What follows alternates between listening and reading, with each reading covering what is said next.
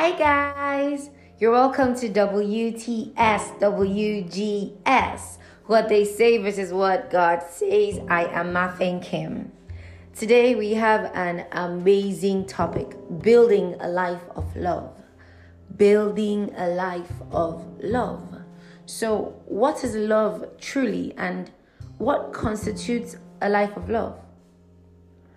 In the words of my dear pastor, which I find very apt, love is not a feeling.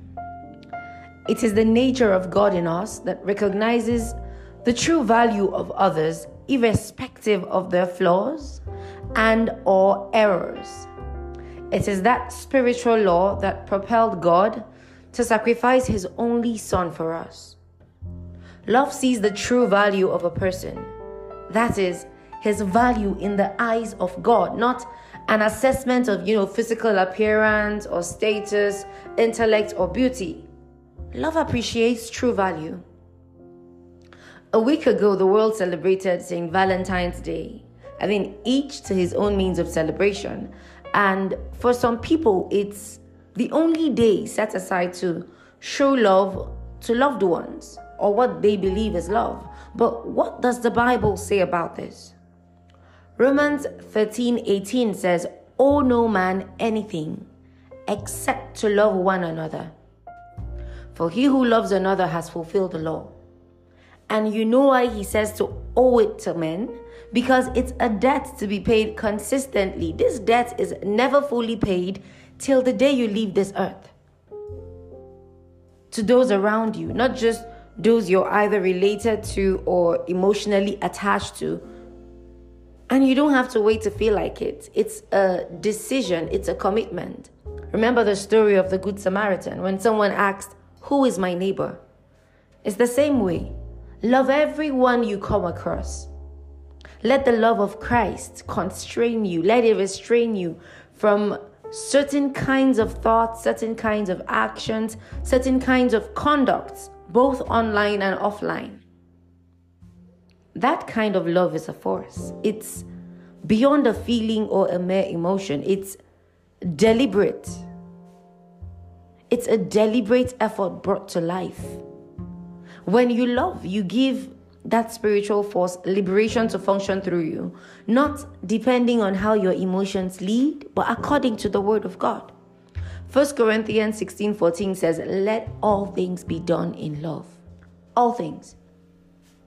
We may try to defend our lack of love towards those around us by saying stuff like keep the Bible aside and face facts.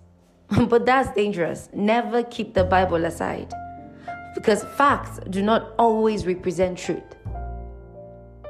Love is truth as found in God's word. God, when he said to do all things in love, knew that some people will want to get on the very last of your nerves. But he didn't change his mind about the instruction. He said, let all things be done in love.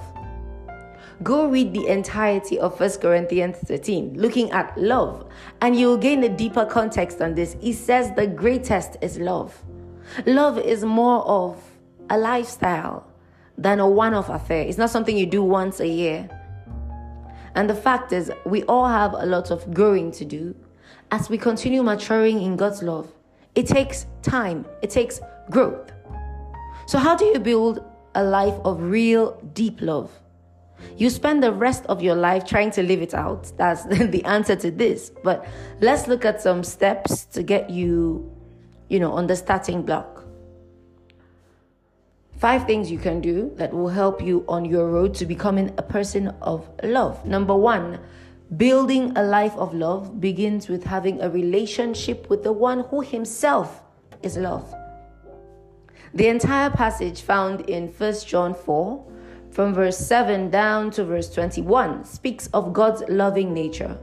For God, love is not merely an attribute, it's part of his makeup, his essence, his person. 1 John 4:8 says, "But anyone who does not love does not know God, for God is love." This is how seriously it is. And it is not the first time the Bible says it. He says it's further down. So this tells you that for anyone to know love, the person has to know God, to be one with him. How? By following his plan for salvation in Christ, by giving one's life to Christ. For one to be able to love another person successfully, that person has to know and love God. Whether it's loving others as a friend or as a sibling or as a relative, as a lover, as a spouse, loving God is a prerequisite to knowing how to properly love others. But this is only the first step, because you may be wondering, so how come I'm saved, but I still find it difficult to consistently walk in love with others? Or you know someone in that dilemma. That's where number 2 comes in. Fellowship with the Word of God like never before. The Word of God and God Himself are one. So memorize and meditate on what God says about love. God's Word is filled with truths, principles on how to live a life of love and become a loving person. The problem is when you're in a situation where you're tempted to be unloving, your Bible is usually at home on your shelf or on your bedside table.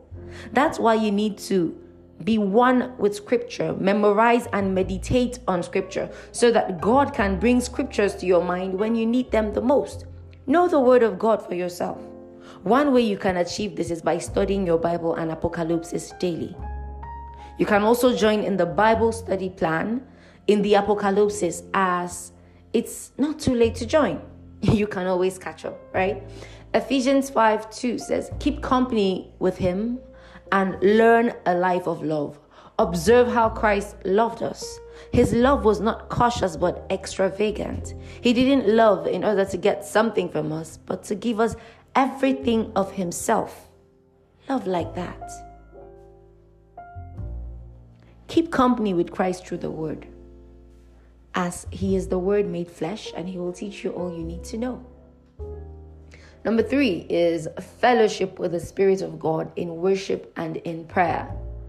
And very soon you will realize that the Spirit of God will begin to break down your previously wayward tendencies, little by little, one after the other, sometimes multiple times. Luke 9:29 says, and he prayed, as he prayed, the fashion of his countenance was altered, and his raiment was white and glittering. This verse refers to what is known as the transfiguration of Jesus that happened in the presence of his disciples. His countenance changed. He became different physically, not just spiritually. Now, change in us as we pray may not happen as drastically as it does in this circumstance, but change happens nonetheless. The Spirit of God is in us to guide us, to lead us. In the place of prayer, the realities of God's Word are made real to our spirit. It is spirit-to-spirit interaction. In the place of prayer, we're made more yielded to these leadings, more yielded to his voice and his nudgings. He might lead you to apologize, to be nicer to some people, to reach out, to show more grace to others, to help out more. It could be anything, as long as he thinks you need it. It could even be a leading to show more love and grace to yourself. Surprise, right? So number 4, practice love. This one is important because after all you're learning, you have to practice what you learn for it to actually work. Love is like a muscle. The more you use it, the more it develops. And at times it will be uncomfortable. But that's why it is exercise. It's called the labor of love.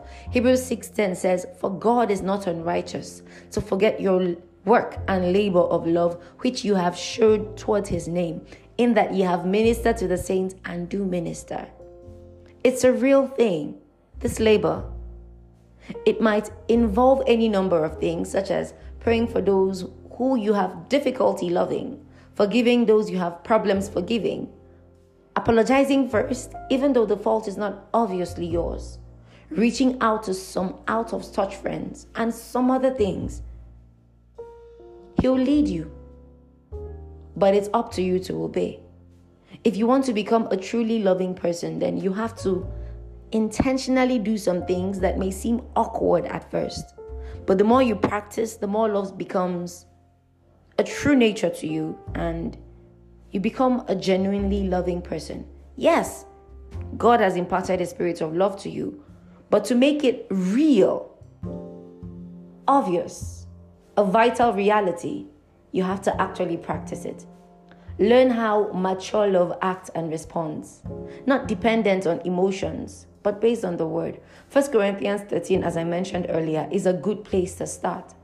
Personal change always begins with a change in one's perspective. You need to get God's perspective on what love is really like, because the world knows nothing about real deep love. And you gain that perspective by getting into God's word. You can start your day with a daily reminder to love. The first 10 minutes of your day, I realize, sets the mood for the rest of the day. It sets the tone. Resolve to get up in the morning and say, God, help me to remember that the most important thing is loving you and loving others. Help me to remember to do all things in love. Hallelujah. You will see a change. Number 5, keep company with loving people. Proverbs 22:24-25 say, make no friendship with an angry man, and with a furious man thou shalt not go, lest thou learn his ways and get a snare to thy soul. It basically means do not keep company with an angry man, or you will learn his ways. Bam. His energy ambience, that anger that he carries around like a shield, it will rub off on you. It's the same with a lot of other emotions, including love. So get support from other loving people. If you're just sitting in your room and reading a book, then you're not going to learn how to love really fast. You need to truly learn to love in connection to others, in the context of, community. That's one of the reasons why a small group is so important. It puts you in a situation where you can grow, where they test that your love, and you have to assert that love over and over and over. And it helps because you're looking at godly love modeled for you as you practice serving others in unselfish and loving ways. Whether it's in church or it's in cell meeting, it just helps because you'll never really learn to love by sitting in solitude.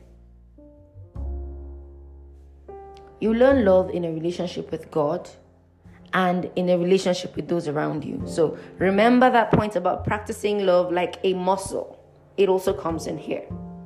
Remember, God does not ask you to live a life of love as a punishment. His will for us is to live a life of love as it is a result of the love that he himself has for us. Remember, his word said that while we were still in sin, Christ died for us. He has made that kind of love possible in us as well through grace. Hallelujah. So say after me, I walk in love. I manifest the love of God. In my interaction with others, I am led by the love of God. I show love. I live love. I am love. Glory to God. We've come to the end of today's episode. If you were blessed by this message, don't forget to leave a comment in the comment section. Please reach out to us at the email in the description box at wtswgs@gmail.com and we'll get a copy of Apocalypse to you for free. You can follow the previous episodes on YouTube, Spotify, Radio Public, Anchor, Apple Podcast, or Google Podcast. Subscribe to the channel, guys. Like it. Leave a comment and forward the link on all your social media handles. Thank you so much, guys. Bye.